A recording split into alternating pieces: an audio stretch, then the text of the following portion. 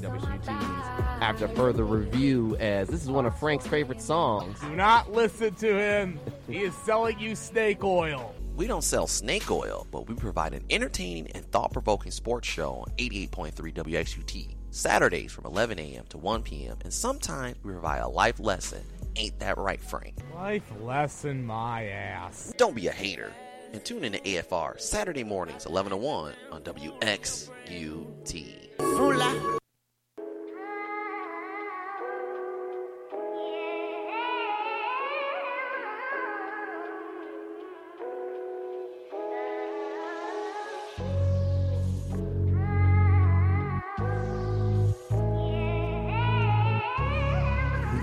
Welcome back to 88.3 WXUT's After Further Review. Got that exchange from Bryson Tiller for you, that little instrumental for you. Once again, David the Man of God Harris is on the phone lines. Do a real quick segment on the NBA preview of both conferences, or the big questions. And what are your big questions for the NBA, David? What are some things that you see? All right, we're going to start off in the East. And my biggest question is, which of these new, I don't even want to say projects, but these kind of new initiatives, these new efforts are going to actually work out in the long term? And not just, thinking about not just this season, but particularly the next season, knowing that this season's just crazy. It's shortened to a 72-game season, kind of starting right around Christmas. And two teams in particular, I'm thinking about Brooklyn with a healthy Kevin Durant, a healthy Kyrie Irving, thinking about Steve Nash just as a head coach. Like, what is that going to look like? Are they going to be able to... Well, first, can Durant and Kyrie stay healthy? Because if they can, I think they finish no worse than third in the East. I think that, like, Steve Nash obviously knows basketball. He's pretty much been handed the keys. Now the question is, can Steve Nash just not crash the thing? Because Brooklyn has a legitimate championship aspiration for the first time since Jason Kidd and Richard Jefferson and Kerry Kittles were out there. I mean, another project that's train wreck in Philadelphia. I mean, you're bringing in Doc Rivers. You're bringing in a Doc Rivers that is supposed to kind of be this guru, has familiarity in the East. But again, you have a Joel Embiid, Ben Simmons. How are they going to work out on the court together? Your supporting cast, the team around them, at best, like, can they be a top 4 team? I don't know. And then for me, kind of the other project is Milwaukee. Like, they're facing pressure, kind of, everyone was, before he signed the contract, which, again, doesn't really matter because he could still leave. But Giannis signing the Supermax, staying in Milwaukee, all right, that's great. I started the same question that I proposed at the start of the playoff bubble. Is Chris Middleton your number 2? Well, no. I mean, he can play, but he's more of a 3. But you got Drew Holiday that could probably be your number 2. Yeah, so it comes back to kind of, I'm still kind of a lot of questions about the construction of this team. Like, we know Giannis is going to be Giannis. But in that playoff time, you got rid of a little bit of some of your depth. Kind of, you're getting quality in sake of quantity, but I'll be curious to see, particularly in this first half of the season, and really even December, January, maybe by February, we'll see what this team is going to look like and how they're going to play and operate together. But it's just going to be a long, interesting first 2 months for Milwaukee. I just don't know if they can make it to the final, particularly if, one, the Nets can stay healthy, if the Heat can continue to rebuild because that's another year of experience underneath their belt. Yeah, it's just a lot of questions in the Eastern Conference for me. In the West, which of these quote-unquote up-and-coming young teams is going to make that leap? Last year, it was Denver, and everyone's like, okay, Denver, this is their year of getting better, getting a little bit of experience underneath their belt, not really, quote-unquote, being here before. That's kind of like the number one question. They haven't been here, so they don't know how to kind of get over that hump. Now a lot of people are expecting them to get over the hump this year. Right. If you look at Phoenix, they bring in Chris Paul, veteran leader, to really move that young core of Booker and Aiden kind of to get them elevated over the top. So yeah, that will be an interesting one to see is what Phoenix will do. They I believe the Lakers played them and they were really competitive, but it's preseason. I don't take as much stock in the preseason. I will say though, I've seen some good things from the Bulls. That Patrick Williams, some people really didn't like that pick. He's actually going to be a pretty good ball player, but like I said, it could be preseason. I mean, Anthony Bennett played well in the preseason and didn't do anything. So, but you can see some major changes, especially with the Bulls and Billy Donovan. So that should really help out. As you mentioned before, some question marks with the Nets. How long will that saga last with him and KD before, I think they could be a winning combination possibly, but then again, you never know when Kyrie goes off the rails. I think it was good for the league that Giannis re-signed with the Bucks. I think fans get tired of players just leaving, and they talk about loyalty and all that stuff, and I think it gives more balance to the league. People get tired of just having teams being top-heavy, even though people watch more of the top-heavy teams. But that's just some things to me that I thought were pretty interesting. We'll see what the Lakers do. I think the Lakers are a little bit better than they were last year with some of the role players that they actually picked up. So I think that's one good thing. And then kind of staying out west is what I believe is going to happen in Houston, because if this saga lasts into February, March, like I don't know if it's going to be ending with a holdout. I don't know if it's going to be what do you mean? What do you mean? Or if the team is going to hold James Harden hostage and kind of hold on to him instead of trading him in the middle of the season. Well, I think it's a wait and see type of deal. I mean, the reason why he wants James Harden's not an idiot, but then again, I'm not surprised with the stuff that he's doing, because if you've ever seen the E60 when he first got to Houston, and how his mom, I believe his mom is his agent, by the way, as well. I don't know if you've read the Dave McMenamin article about basically Houston catered to him, and that's what he's used to. Yeah. Now Daryl Morey's gone, and he knows in the back of his head that stuff's going to change. They're not going to cater to James anymore. You're not going to make any personnel moves. That was all with Daryl Morey. You and him was cool, so now he wants to jump ship and bail. Well, Houston, being a smart organization, they're not going to give up a generational talent like Harden for nothing. And that's what I think a lot of teams think is going to happen. So they're going to sit and wait.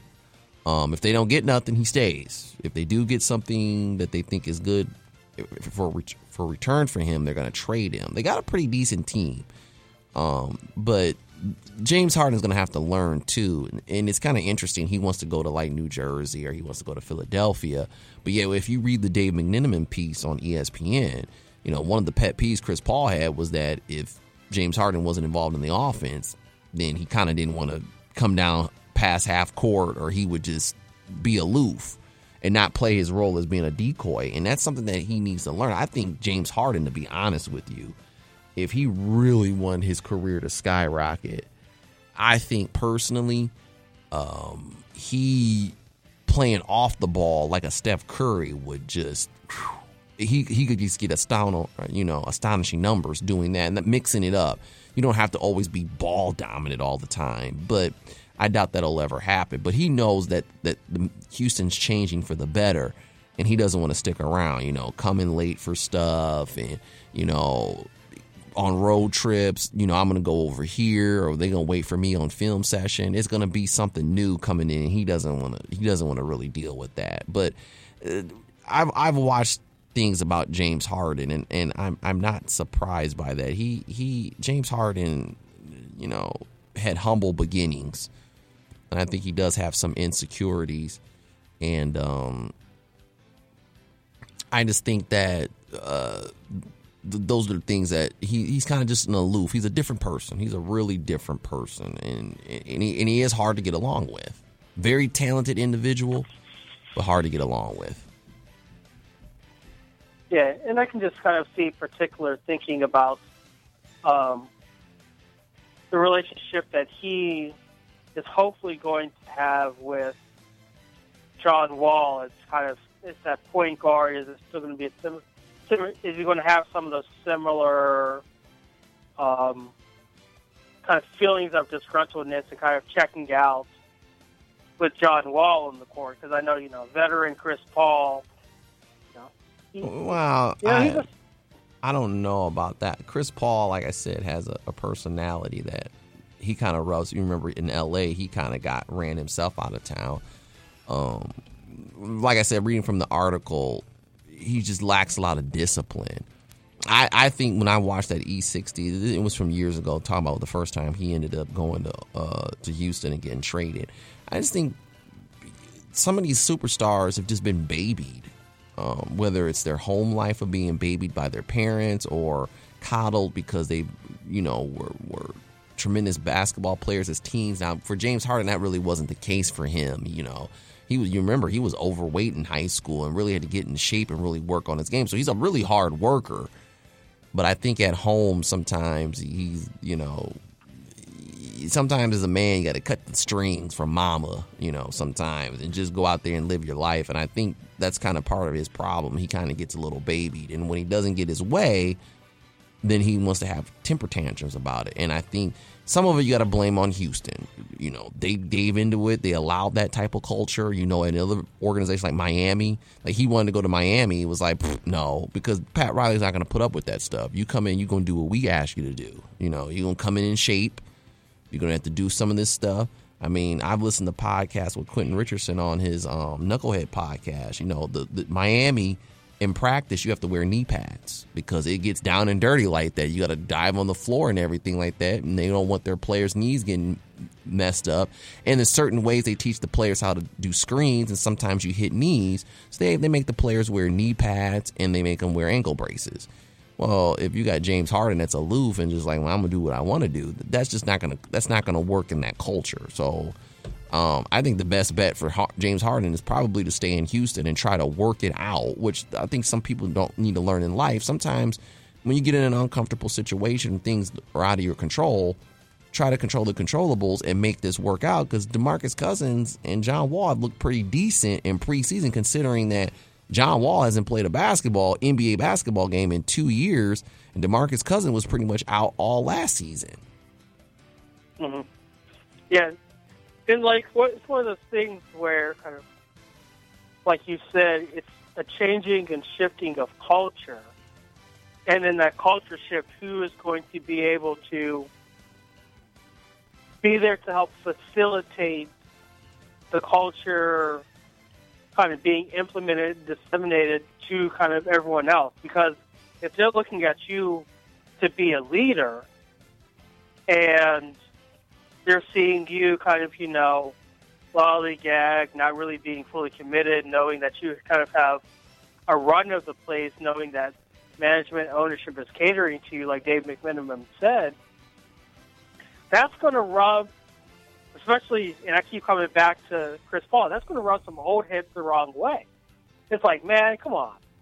Like, this is not how we do things. Like, this is, if you got to be a leader, this is, a certain kind of way, modeling yourself, certain kind of way to carry yourself. This is how. It's just a lot of.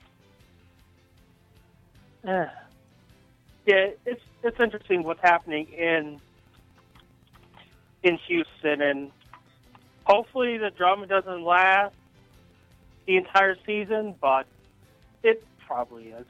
Well, probably, and it's great for the NBA. They know that their story. What else you got?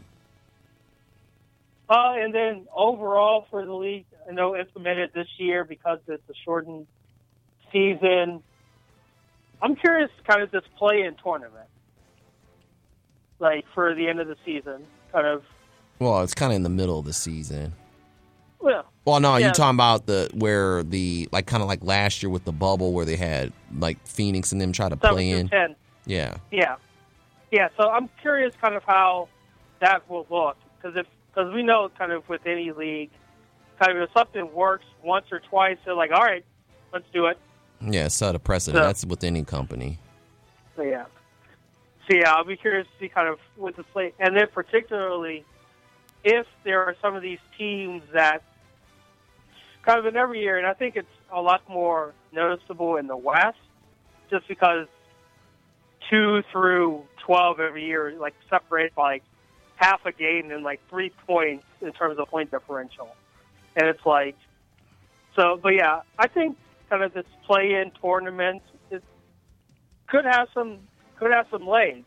Do I think this would be something that, if I was the college football playoff, maybe including that in, their kind of college football playoff model might make a little bit too much sense, so they won't do it. But yeah, just kind of this play-in tournament and just the shortening of the season,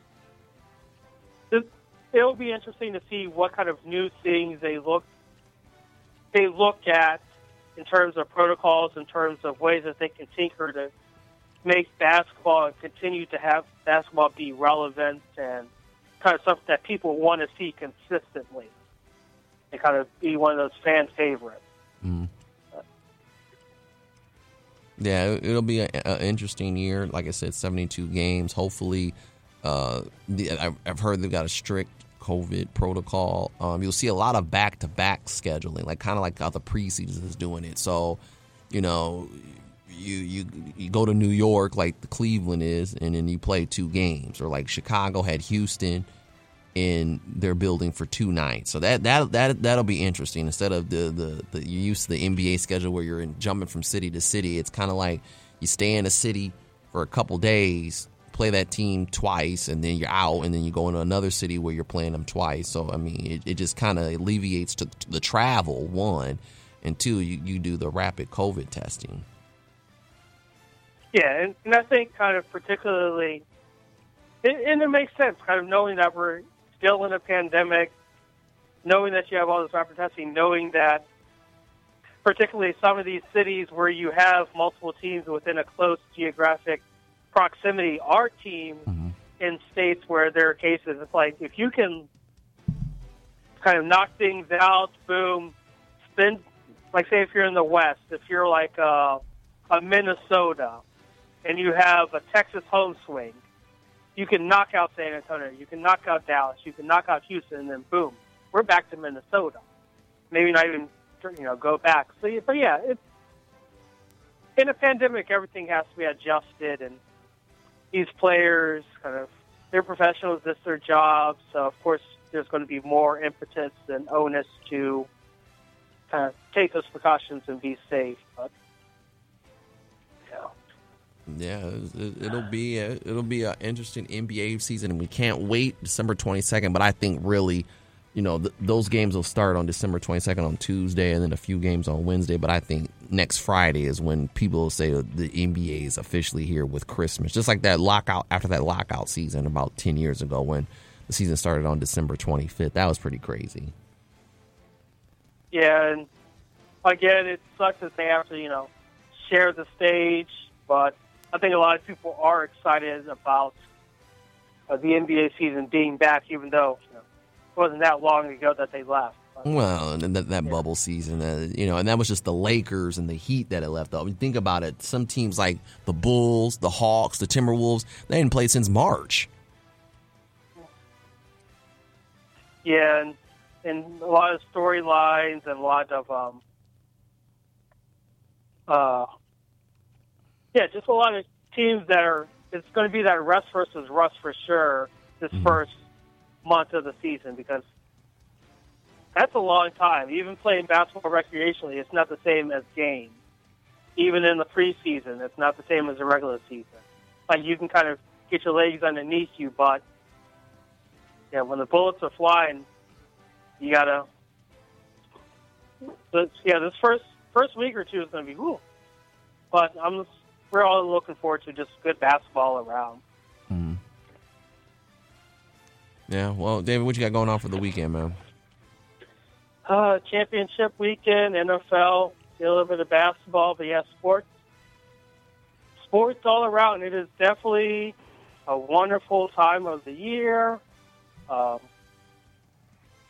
Just sports around. Also, let's go Northwestern. Just going to root on Northwestern for dear life. Why do you want Northwestern? That sounds like you're hating there. Because they don't deserve to be here. They don't. We all know five games. It's 10-6 at the half. Yeah. I'm looking. Another thing we could talk about later on in other shows is the G League with everyone. By the way, update 17-7. Oklahoma's over Iowa State. One thing I do know before we get out of here, can Matt Campbell win the big game? That was one thing that a lot of people in Toledo talked about, was that he couldn't really win the big games. So that's something to watch out for as they're in the Big 12 championship game. And you want Northwestern to beat Ohio State because you're an Ohio State hater, even though you lived in Columbus, but you do love Penn State. Yeah, and kind of Matt Campbell just lost it a couple of minutes ago, but it's championship weekend, and I just want the teams that did what they needed to do without the help of changing the rules and modifying it. I just want the best teams to keep on playing. Well, Ohio Good State. job, great effort. Well, Ohio State is one of the top teams. But, man, David, thanks for calling in. Great show as usual. Have a good weekend and enjoy. All right, you too. Yep, that was David the Man Guy Harris here on 88.3 WGT's After Further Review. Got the show in without Frank. We might possibly be back next week. It's the day after Christmas, and then after that is the day after New Year's. We'll see. I got access to the building again, so might sneak in and give you a show, or it might just be a replay here on the radio airwaves, and we'll take a couple of weeks off and re-energize, so to speak. And plus, some people might be busy as well. Make sure you always check us out on SoundCloud, iTunes, WXUT's After Further Review for all the podcast segments if you missed them, or go to our WXUT's After Further Review Facebook page for the live videos if you missed the show. We might share those with you as well. Remember, you got the picture of Frank Vashter in the horse's head. Once again, for Frank and David, I'm Derek Lawson. We're always on 11:30 to 1:30 here on the airwaves, and like I said, we're always on our podcast on SoundCloud and iTunes. You guys have a happy holidays. We'll see you when we see you. Peace. We're out. After Further Review.